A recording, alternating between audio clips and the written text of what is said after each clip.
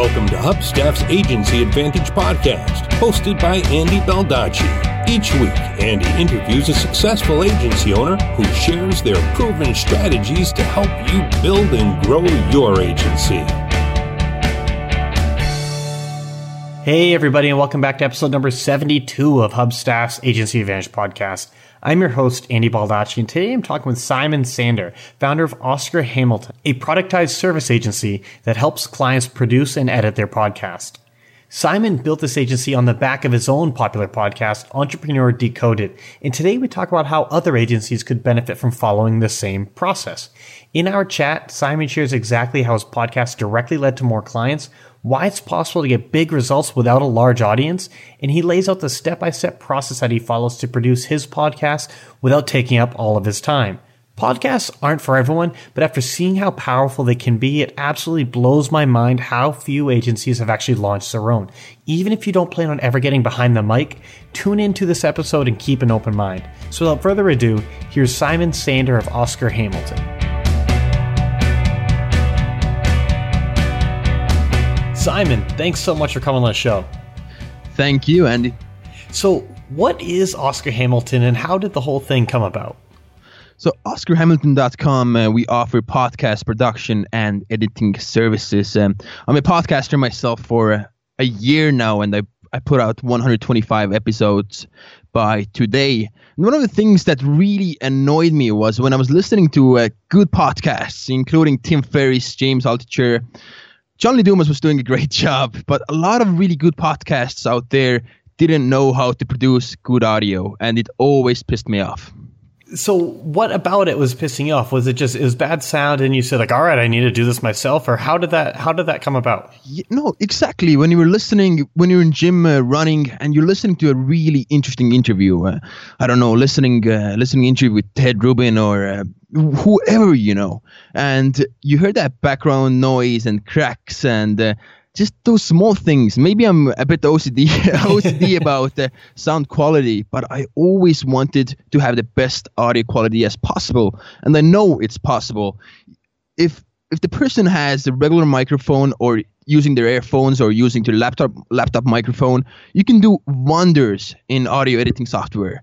So my goal with Oscar Hamilton was to get those good podcasts content-wise and make them amazing audio-wise as well. Interesting, because I know that is one of the biggest complaints listeners have of any podcast is bad quality audio. And that is just a big turnoff because, people are investing their time to listen to this. They want to see that the host is investing their time to make it actually worth listening to. It was funny. I came across this podcast just a few weeks ago, and it had 93 5-star reviews on iTunes. I think everybody in the audience is familiar with what that means. It means it's a pretty popular podcast. And when I listened to it, around 2 minutes into the interview, it just shut down for like 30 seconds and then it went on. And then another time it shut down for 30 seconds and then it went on. And it seems like people have accepted that audio quality can be bad if content is good, but I personally don't accept that. What came first, Oscar Hamilton or your own podcast? My own podcast. I started it, let me think. I started recording last year's in May. So it's been almost a year now. Okay, and what actually led to you creating your own podcast? Right. I was a big fan of John Lee Dumas. I liked Tim Ferriss's show, even though his audio wasn't that good always. Now he has really pumped it up a notch. But I liked James Altucher's show. But there was always something missing. I always wanted to ask some other questions that they were asking. Maybe it's the Eastern European in me or the European in me. But I always wanted to ask a bit of different questions. And I didn't get the exact value I was looking for. So I wondered, what if I'll start a podcast? I had a background in blogging, in social media. So I had no idea how to start a podcast, how to interview people. So what I did, I reached out to 50 to, I think it was like 60 people, really well-known entrepreneurs, really, really well-known. And believe it or not, around 5 people said yes to me. A guy without no audience and nothing. So I really believe anyone who's listening who wants to start a podcast, just reach out to a lot of people, and trust me, 5 to 10% will say yes. 1 is better than 0. Obviously, you want to ask your own questions. You want to take a different approach to the interviews. But was the goal bigger than that? Or was it just truly, I want to ask my own questions? Yeah, that's a good question. In the beginning, it was mostly fun and just entertaining and educating myself. But around when I did like 40 episodes, I realized I could monetize that. And one of the most popular ways to monetize is to simply get ads on your show. I don't know if you run ads on your show, Andy, but a lot of famous podcasters do. FreshBooks, Audible, all the big ones, and it gets pretty annoying for a listener. So I wondered, what if I start something on my own? We have podcasters listening to my show. What if I start a podcast production and editing services, and I don't annoy my listeners every time? So when I did around 40 episodes, I didn't even have an advertisement in my show. I would just put it in show notes in every of my blog posts, and that performed really well. And now I think a month ago I started every interview that I do a quick sponsor to OscarHamilton.com. We do podcast production and editing services, and it works really, really well. I love Tim Ferriss's podcast, but there are like 4 to 5 minutes in the beginning and at the end of straight ads. And while like I can skip through it always, and it's long, and it's sort of hypocritical. On this show, we do have a 30-second spot that talks about the sponsor, Hubstaff, but that's the only time I mention it. I try to keep it quick, and I try to keep it relevant to the audience. I think that's reasonable, but some of the shows, it's minutes and minutes and minutes of. But again, you advertise your own services, right? Right. And that's the beauty of it. People, I feel that people don't get that annoyed with it if you advertise your own services, your own courses, your own consultations, your own stuff. You have this idea to create a podcast service, which really is a productized service business. And that's originally why I wanted to have you on the show, because you run a productized service agency. And so before you had truly built this out, how were you editing, producing, putting all these podcasts together? Were you just doing it yourself? Yeah, I did it myself, and I had no idea how well I was doing. But I think people liked it. I did it on my own for around 35, 40 episodes. And I was putting out an episode every single day, inspired by John Lee Dumas, which wasn't that smart of an idea. I don't know if you want to hear about that, but I edited my own podcasts for 35 episodes. And then I realized it's not worth my time. There are people who are way smarter than me, know this stuff better, and they can probably do it better than me and faster than me. So I had a really good friend from Estonia, where I'm from, who went to the same high school as I did. So I knew that he's doing this kind of work right now. So I said, "Yo, do you want to help me out?" And he said, "Yeah, sure." So ever since from 35 episodes, he's been doing my edits. How much time was this taking in the beginning? Because I've thought about just going from once a week to twice a week, and the thought scares me. So I can't even imagine doing it 5 days a week. Or was it 7 or 5? So in the beginning it was 7 days a week, and now we're doing 3 times a week. Are you still doing your own editing, Andy? No, so I don't do the editing myself. I have an editor, but it's like even with that, just scheduling all the interviews and doing all of that 7 days a week is a huge effort. So in the beginning, how much time were you spending on this? I think it was probably 1 hour per episode, editing wise, and it took us, and our episodes were 25 minutes long.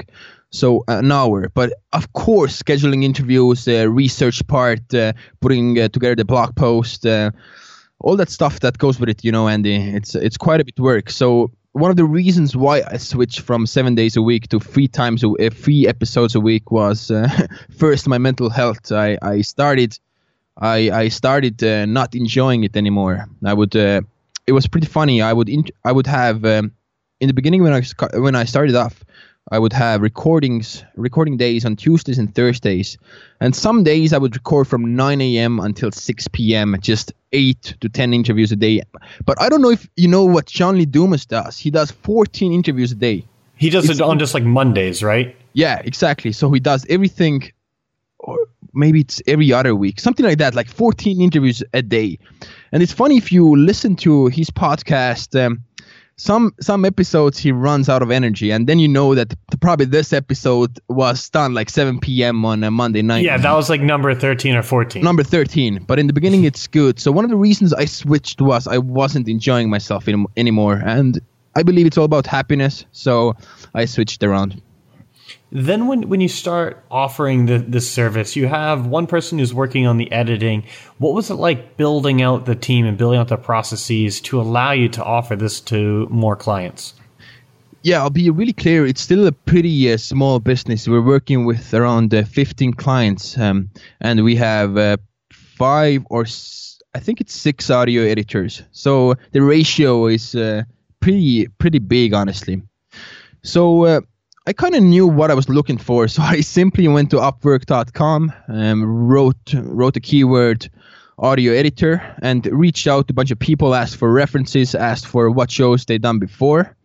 And I was looking to pay around $30 to $50 an hour, and that's kind of the average ratio you pay for a podcast editor who is a good one. And I wanted 5 to 10 years of experience, because the podcasts have to be good, which I edited. That was one of the things for sure. So that was kind of how I started building the small team.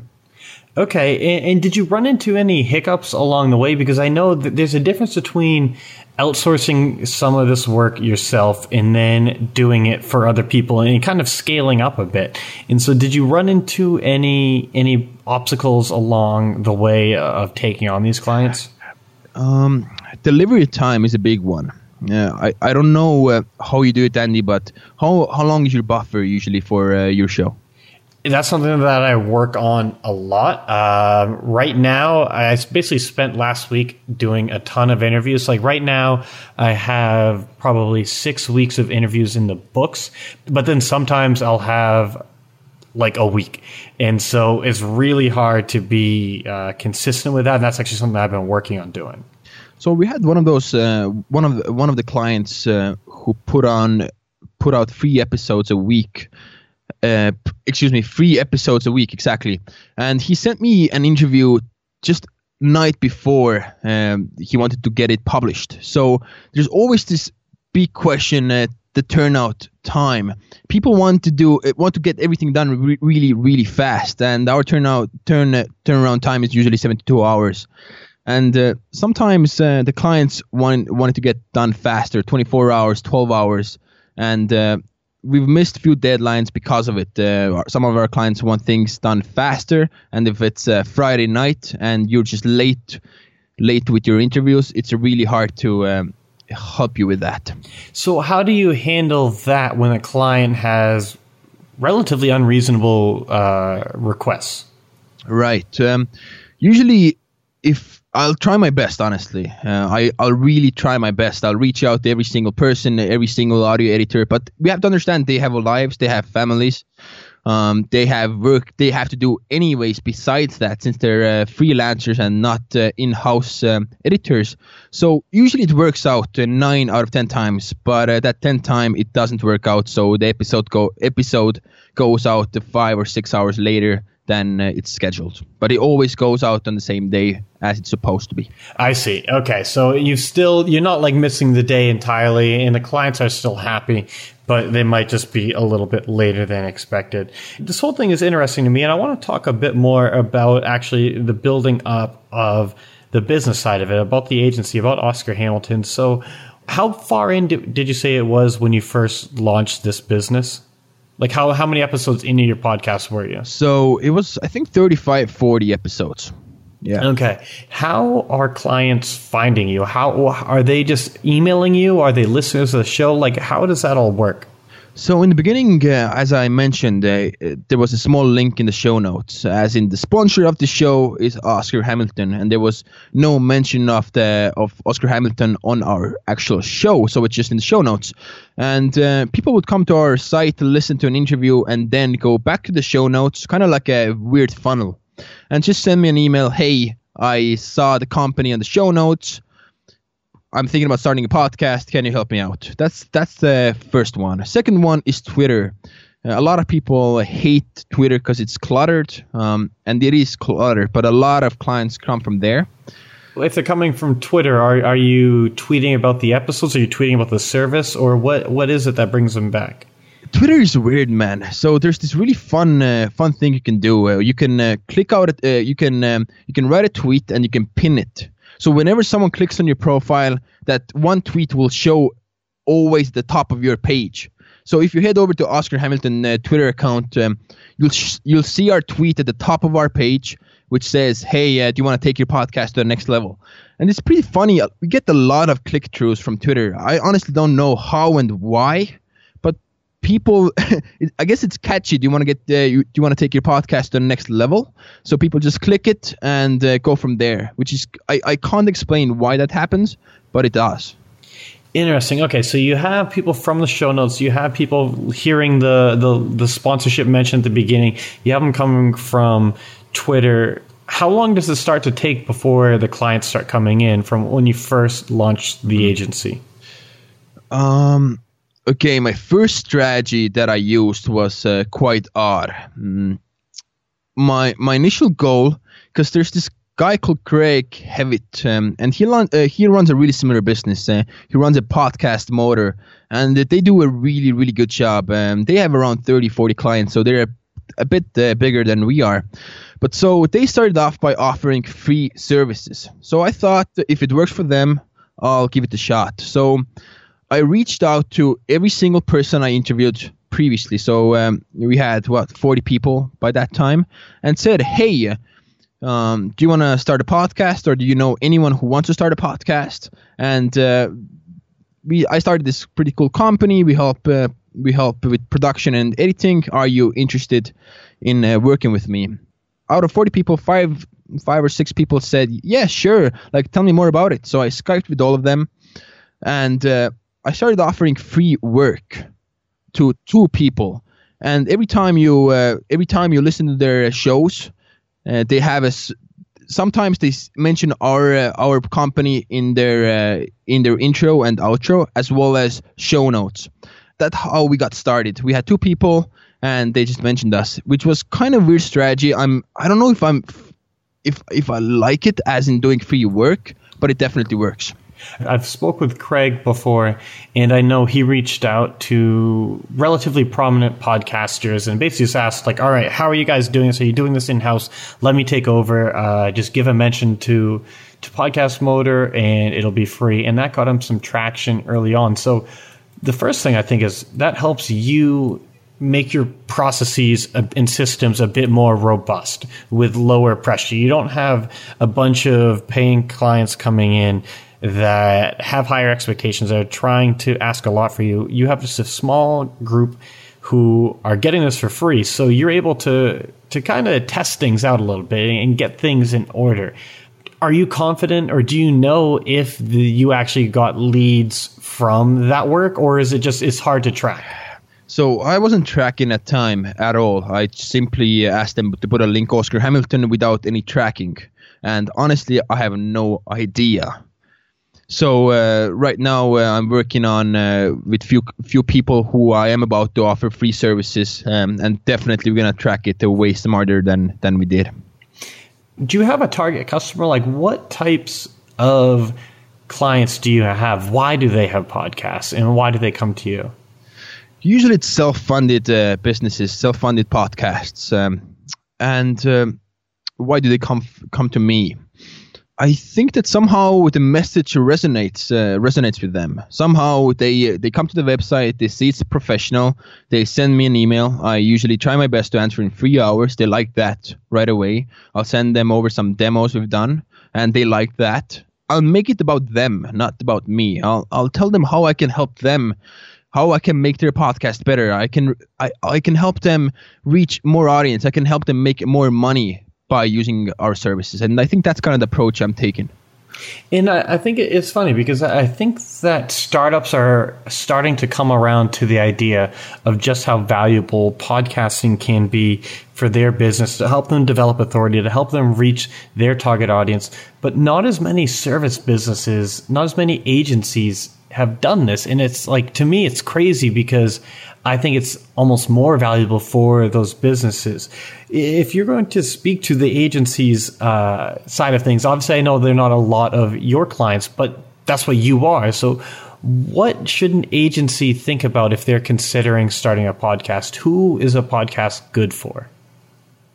Okay, I guess the first step is, do you enjoy listening to podcasts, and do you enjoy talking? I think that's the first one.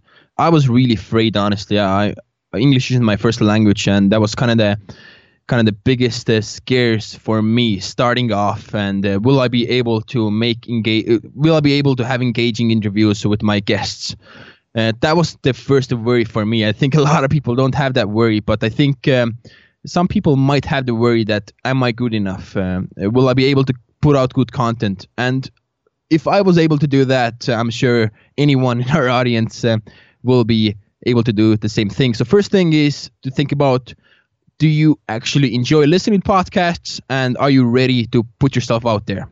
Number two, defining your niche and finding a target audience. Since you're probably serving already client base, I would go after the same people in a way. So just providing more value to them. And if I had to start again, I would even get more niche specific. I think a lot of people got inspired by John Lee Dumas and Andrew Warner from Mixergy, who do those really vague interviews, ask about their past and future and goal setting and habits and morning routines and everything. But if I had to start again, I would get really niche specific, like you do, Andy. You don't have you'll never be able to reach millions of people who are listening, but the amount of people who are listening will come back to you every single week. They're engaged. They will buy your stuff. They will buy your services.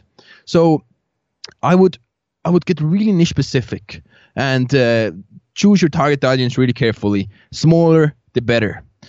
And third one, tie it up in the same way as I did with your services. Have a link in your blog posts whenever you publish an episode. I missed a point before that. You have to decide where you're going to do interviews or just talk on your own. So that's kind of obvious. Whatever you enjoy more, pick one of those. And once you do that, have a simple link in blog posts whenever you publish an episode, and advertise your services the same way Hubstaff does and you do, Andy. Just beginning of episode and in the end of the episode.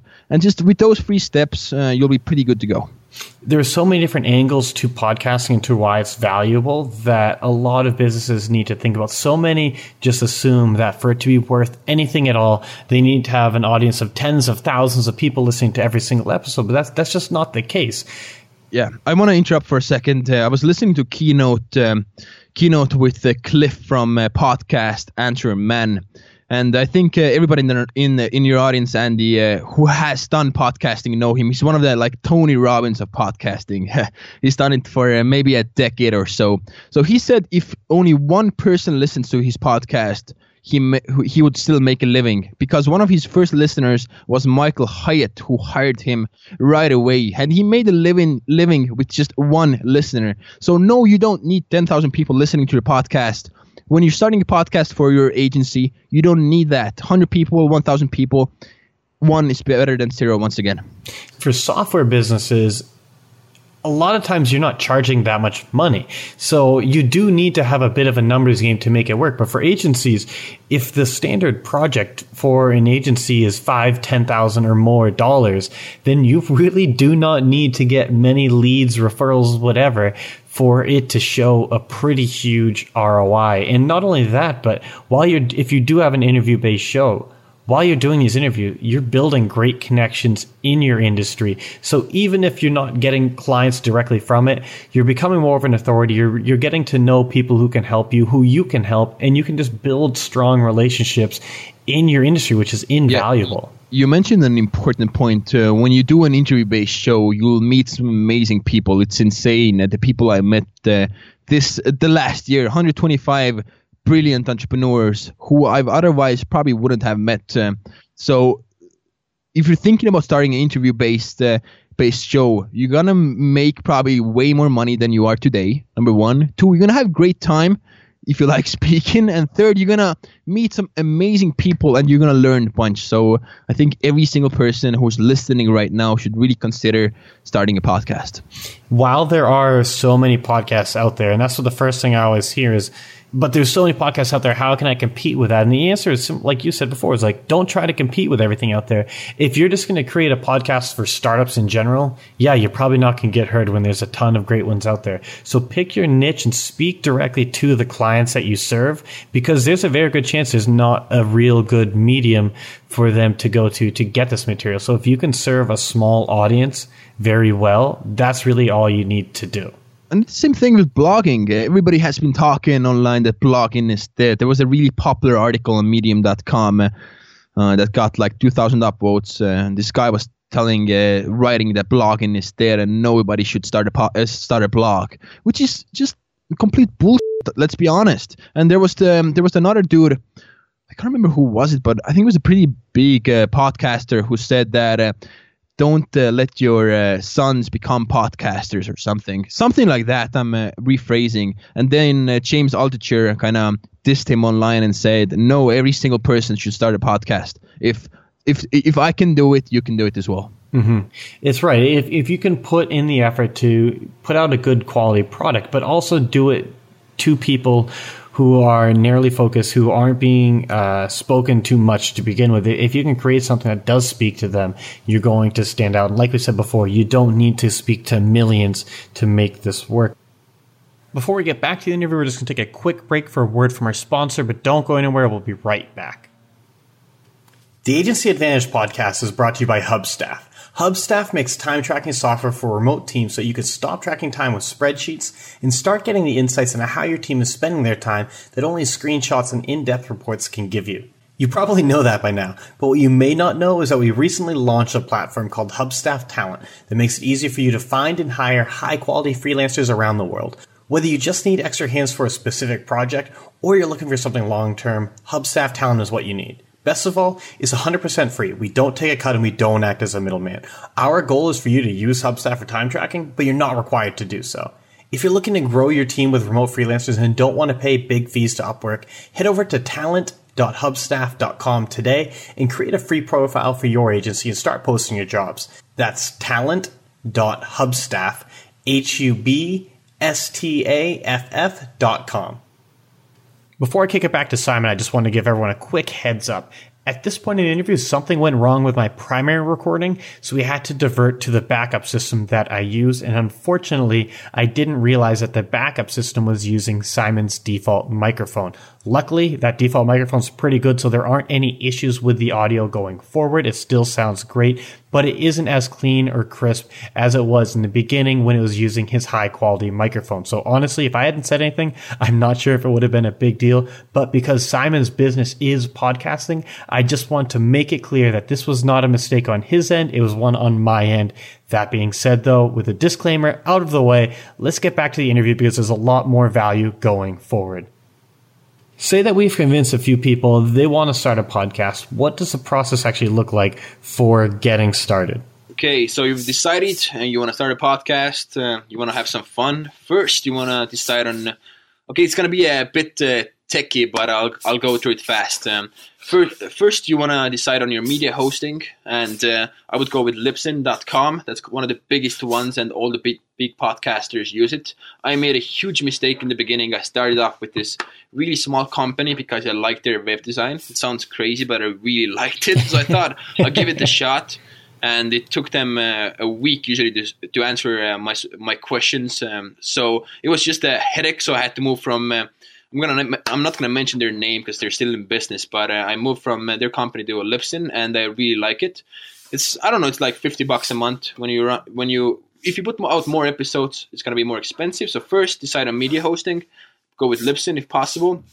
Number 2, get yourself a decent microphone. There's a lot of talk about you can start a podcast with just laptop and your earphones. Of course you can, but if you have $100 to invest, just get yourself a decent microphone. go to Amazon.com. Don't stress too much about it. Pick something which has good ratings, like a USB microphone. I don't know, Blue Yeti or something. And it's going to greatly improve your audio quality. It's going to be easier for you later to edit it as well. Third, really decide on your target audience. Get really specific. Johnny Dumas has a really good blog post on finding your avatar. Be as specific as possible. You can even make a storyline. My ideal client or my ideal listener is 33-year-old woman who drives to work every morning, 8 o'clock. He has 2 kids. You know how it goes. So be really specific. So every time you start recording, you have that one person in your mind. So that's number 3. 4. Now that you have target audience, stuff like that down, it's time to create a website. And since you already probably have an agency, if and your listeners already have an agency, I don't think it's a bad idea to have just another page on your agency, a website, just a podcast. Keep it simple. Don't stress about it. And one of the things someone told me in the beginning of my podcast career was don't overthink stuff. Life is already pretty complicated. Just decide it right away. You can always change it later. Come up with a cool name, something you like. Come up with a photo for the iTunes. So every podcast needs to have a photo. Have a designer do it. Pay $30-40 and come up with a description for your show. So now you're gonna have all the techie stuff done, and now your goal is to decide whether you're gonna do interview-based show or whether you're gonna talk on your own with your co-host or just on your own. So once you do that, let's say you pick the interview-based show, go to one of the podcasts you really like and simply copy the names that you like and try to find their emails online. 9 out of 10, you'll find their emails and reach out to them. Say who you are. The names of their guests. Exactly. Yeah, that's what I meant. Yeah. And reach out to them and be really straightforward. And I see emails all the time, outreach emails like, 2 pages long. Just keep it like 8 sentences, 8 to 10 sentences max. My name is this and that. I run this podcast, or I'm thinking about running this podcast. Would you like to be on my show? If you're starting off, you probably don't want to mention your download numbers since they're 0. I don't know, it might be a bit sneaky, but I wouldn't. And if possible, if you've done a few interviews before, just link them there as well and say, get back to me. And I promise you, with this simple email, you'll probably get at least success rate of 10%, even with really big guests. And then just reach out to people. Reach out to 50 people in a few hours and get them scheduled. Use tools such as scheduleonce.com or there are a bunch of tools. Just Google like scheduling easy or whatever. Get them scheduled. What do you use for scheduling, Andy? What's your tool? I use Calendly. Right. Oh, yeah. That's the best one. Sure. And get them scheduled and do your first interview. It's probably going to suck bad. I don't want to listen to my first interview. Right. I don't want to listen to my first, 25, 50 either. And but you can improve from there. Most importantly, try to have fun. Do some research about the guest. Keep it engaging. Keep it full of value. At the same time, listen to other podcasts. See what they're doing. Really try to analyze them. Listen to Andy. See what he's doing. And put out your first episode. Promote it on social media. Send the episode's link back to the person. Ask them to promote it. Be blunt. Ask them to promote it. And I promise you, 9 out of 10 people again will promote it. And go from there. Yeah. It can seem pretty intimidating to get started, but ultimately, there's nothing too crazy about it. There's nothing that overwhelming when you break it into the pieces. But one thing I do want to say is that just getting the interview done is only half the battle, because then you still need to publish. You need to get it edited. You need to get the show notes up. You need to do a lot to actually push it out there to people. And so right away on our end, at least when we first started, we were referred to an audio editor, which made things easier because I have no idea how to do any of that. I can splice things together now, but that's about it. But I was doing the show notes myself. I was basically almost making a transcript, and then I was putting in show notes, and it was taking hours and hours and hours for every episode.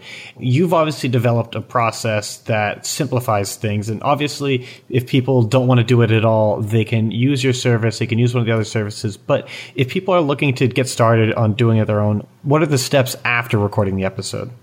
Okay, I think that's a really good approach. Whenever I outsource anything, I always want to perform the task on my own. So I know how long it takes, how hard it is, and if I can do it myself faster and better than other people. If the answer is no, I usually will outsource. So if you want to do it on your own, simply, if you're using a Mac, get yourself a Logic Pro X. I don't know how much it costs, maybe a few $100. There's probably some free softwares out there as well. Audacity, maybe. That's a pretty big one. And simply watch a few YouTube tutorials and keep it natural as possible. That's one of the big things. As you said, you can slice things up. That's pretty much all you have to do when you're getting started, is slicing and fading.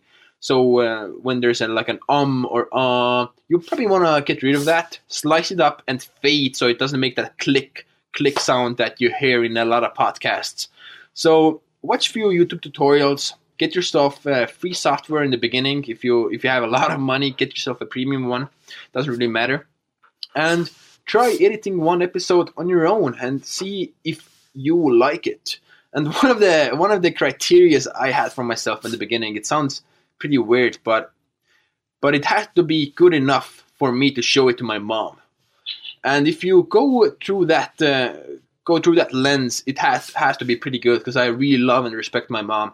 So I had to make it really, really good. And if you're not happy with it, get yourself someone who will do it for you. Get yourself a company, whether it's our company, or outsource it to someone else. Past the editing, once that is done, because I agree that's one of the big hurdles, but for the show notes, how do you think about them? Do you like doing really detailed show notes that are like 1,000+ word blog posts? Do you want to keep them simpler? What do you think should be the ideal show notes? So for me, show notes are kind of for me, not for other people. It sounds selfish, but when I re-listen to the episode, I always make a note for myself. What could I do better? What questions I should have asked at that point? Where did I stutter? Where did I mess up? So re-listening episodes for me isn't about show notes or writing that blog post. It's about analyzing what could I do better and what could I improve. So back to your question, I don't write a blog post. I simply write down 7-8 most important points that I mentioned, the other person mentioned in the show. And if you head over to entrepreneurdecoded.com, you'll see it's really simple. It simply says, my guest today, the name, the bio, and then 7 to 8 most important points, links and resources mentioned, and finally sponsor Oscar Hamilton. And it takes me 25 minutes to re-listen to the episode and at the same time put that together. So it kind of goes 2 in 1, re-listening, analyzing, and writing that part. And this is something where it's easy to spend a lot of time on. And in the beginning, we did. Like I had seen the shorter podcast show notes, and for whatever reason, I just didn't like them. I typically read. I wasn't a huge consumer of podcasts before. I listen a lot more now. But I wanted to have like really detailed show notes. But these things were taking longer for me to write than it was for me to do like everything else with the podcast. We still have detailed show notes. We've had to improve and change our processes to allow us to do it in an efficient way. But it goes back to the outsource or do it yourself mindset, is that figure out where your time is best spent. I know a lot of podcasters with much bigger audiences than mine who say when they looked at their analytics, almost nobody was really spending any time on their show notes pages, even visiting it. So they can spend a ton of time optimizing it, but ultimately people are just wanting to listen to the show. And so that's an important thing to do. But at the same time, too, if you're an agency owner, you probably don't have a lot of time to be doing this yourself. And so at Hubstaff, what we did is we luckily have a big enough team where we were able to outsource internally. We were able to have other people on our team handle different parts of the process, and we outsourced the audio editing. And that worked for us. But honestly, I probably would have made sense to outsource. We just kind of were a little bit anal about how much control we wanted over the process. And if that's the case, then hey, do it yourselves. But if you just want it to get done, definitely look into some of the options like Oscar Hamilton to get it edited, because this isn't the best place for you to be spending your time as an agency owner.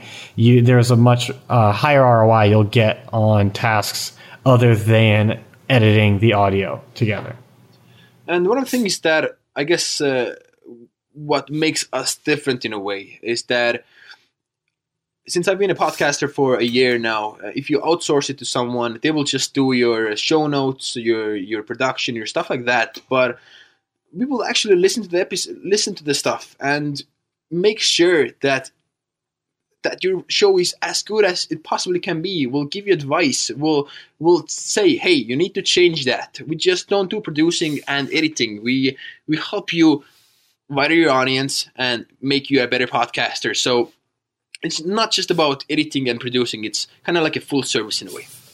That's interesting. You give a bit of like almost mentorship. You offer feedback on how they can improve above and beyond just the basics. I guess it's just adding value in a way, because we don't mention that when someone... Right, because I was going to say, I wouldn't have known that. Yeah, we don't mention that on our website, but whenever someone wants to start a podcast or is already running a podcast, and if there's clearly something they're doing wrong, and I wish there was someone telling me in the beginning when I was starting off that I was doing something wrong. If I had a company like that, that would have been pretty cool. Or even a mentor, it would have been pretty cool. How about you, Andy? When you started off, were there a lot of big mistakes you wish you didn't make? That's what I was about to ask you. But for me, it was, I probably over-prepared for every episode. I probably had too many notes coming into it, so I wasn't as natural. But a lot of that was just, I was nervous. I wasn't comfortable behind the microphone. I wasn't comfortable putting myself out there. So I wanted to have like backup options for anything they could possibly say. I wanted to know everything that was going to happen and prepare for it. So I probably would have told myself, relax a little bit. It'll be okay. And then the other thing was just, on a similar note, was just over preparation on the back end, putting way too much time and effort into the show notes when 20% of the time would have got me a result that was almost as good as what we ended up putting out. So it really would have just been take a step back, relax, and don't overcomplicate it. Yeah, I agree completely. I guess for me, the biggest lesson that I learned over the last year after doing 125 interviews is just be curious. It's really easy to start thinking in your head, what should I ask next? Where should I take this interview? I want to get through those questions. Otherwise, this won't be a good interview. Or saying something and then starting analyzing. But stop that. I know it's easier said than done, but just be curious. Have a goal for your interview. This will be way better than written out questions and being really, really anal about it.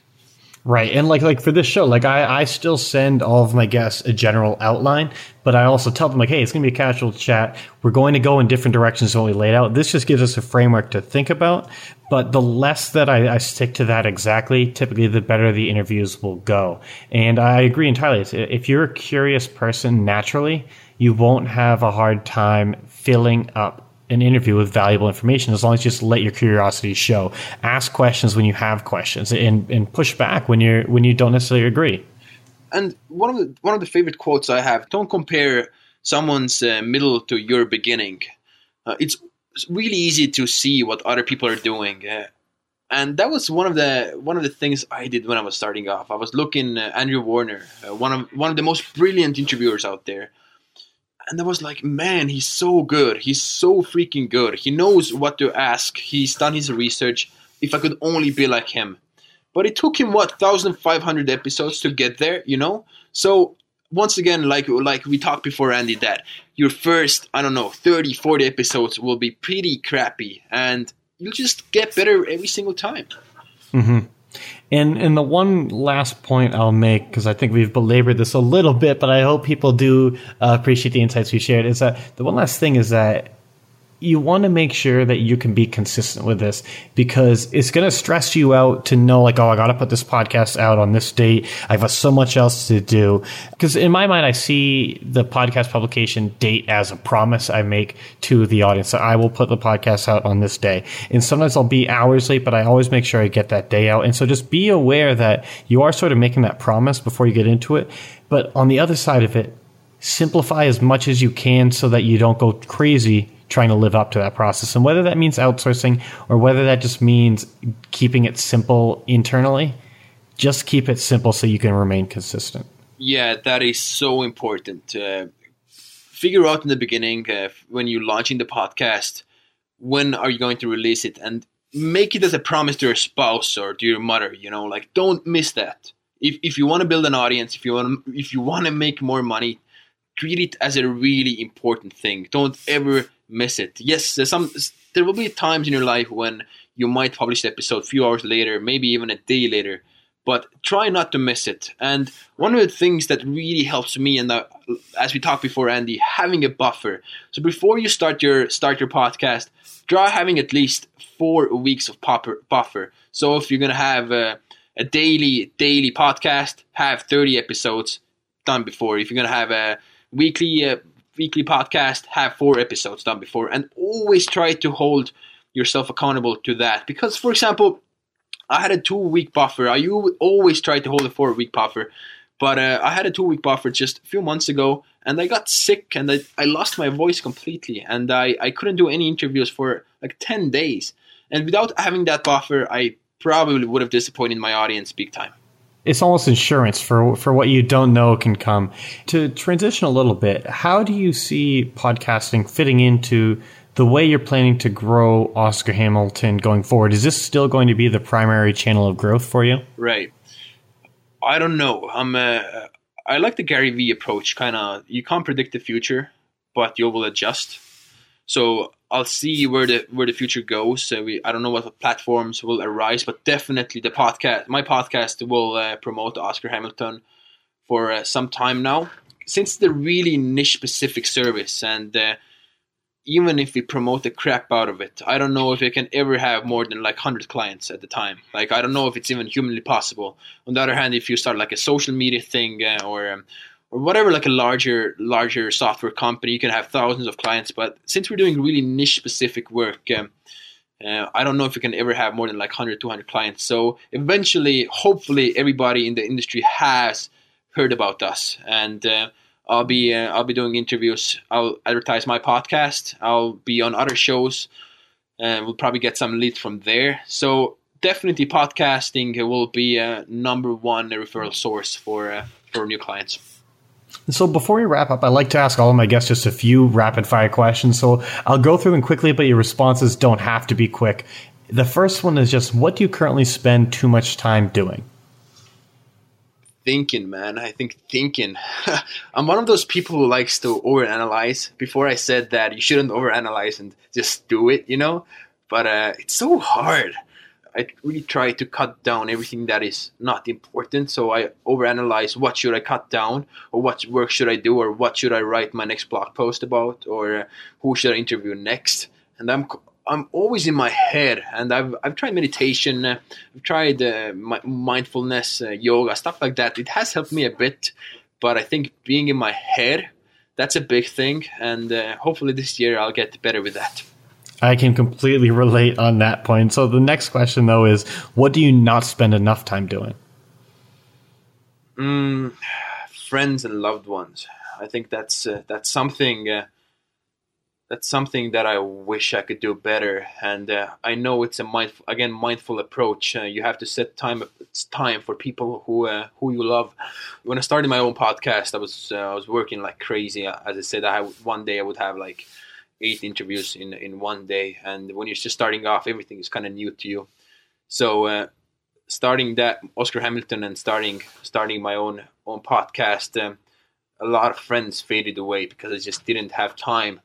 But now I've been really trying to schedule time in at least a few times a week to just spend time with my family, spend time with my loved ones. And one of the things that is not talked about enough, I think, in entrepreneurship is that, man, you need to spend time with your loved ones. Like, work isn't everything. A lot of entrepreneurs preach that, like, work is everything.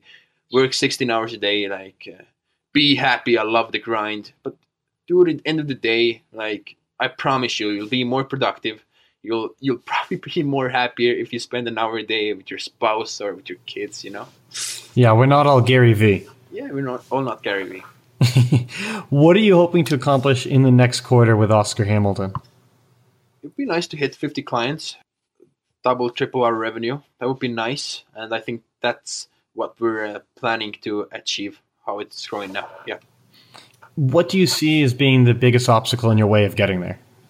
I don't know if you heard about this thing called shiny object syndrome, Andy. You probably heard Yes. about it, right? It comes up on the show probably all the freaking time.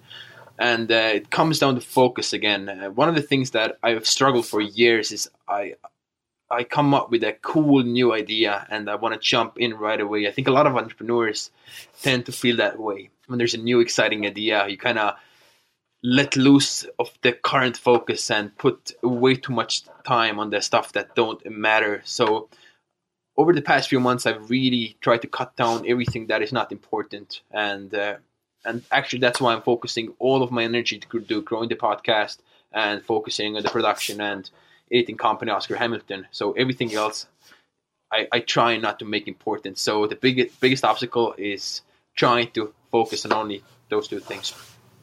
Awesome. Well, Siimon, you shared a ton with us today. I'm going to make sure to get as much of that as I can linked up in the show notes for everyone to check out. But if listeners do want to hear more from you, learn more about what you have to offer about your podcast, where are the best places for them to go?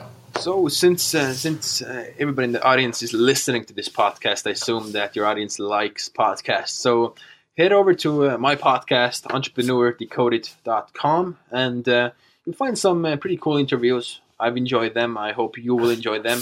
And if you have any questions about taking your podcast to the next level, or if I can help you anyhow, just shoot me a quick email. You can find the contact form on my website, entrepreneurdecoded.com.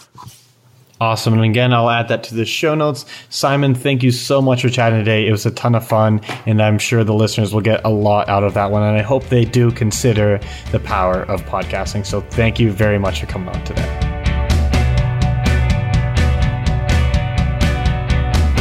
I don't expect all of you to run out there and launch your own podcast, but I hope that at least a few of you listening are considering it. Beyond the clients you get directly from the show, the relationships you're able to build when you have a platform like this are invaluable. The one thing I do want to stress is that a podcast really is a big commitment, and it takes time to actually start seeing the results. So if right now you're struggling to keep reasonable working hours, a podcast probably isn't the right fit for you unless you know your team is going to be able to handle a lot of the work. I strongly recommend outsourcing at least the editing, but there is still a lot of work that goes into a podcast beyond that, so at least keep that in mind. If you are interested in launching a podcast, Siimon gave a great step-by-step process for how to do that, and I've also written an article on the subject myself and linked it up in the show notes, which you can find at blog.hubstaff.com. Also, I'd recommend checking out episode 32 of this podcast with James Carberry, who lays out how he uses podcasting as a sales tool. That's all I have for you this week. If you enjoyed the show and learned something, head over to iTunes and leave a review telling me what it was that you learned. I love hearing from listeners, and positive reviews help us grow our audience. So if you can take a second to do that, I'd really appreciate it. And don't forget, if your agency is looking to hire remote contractors or maybe even looking for a few extra projects and are tired of paying huge fees to Upwork, head over to talent.hubstaff.com and create a profile. It's 100% free. All right, I'll talk to you next week. See ya.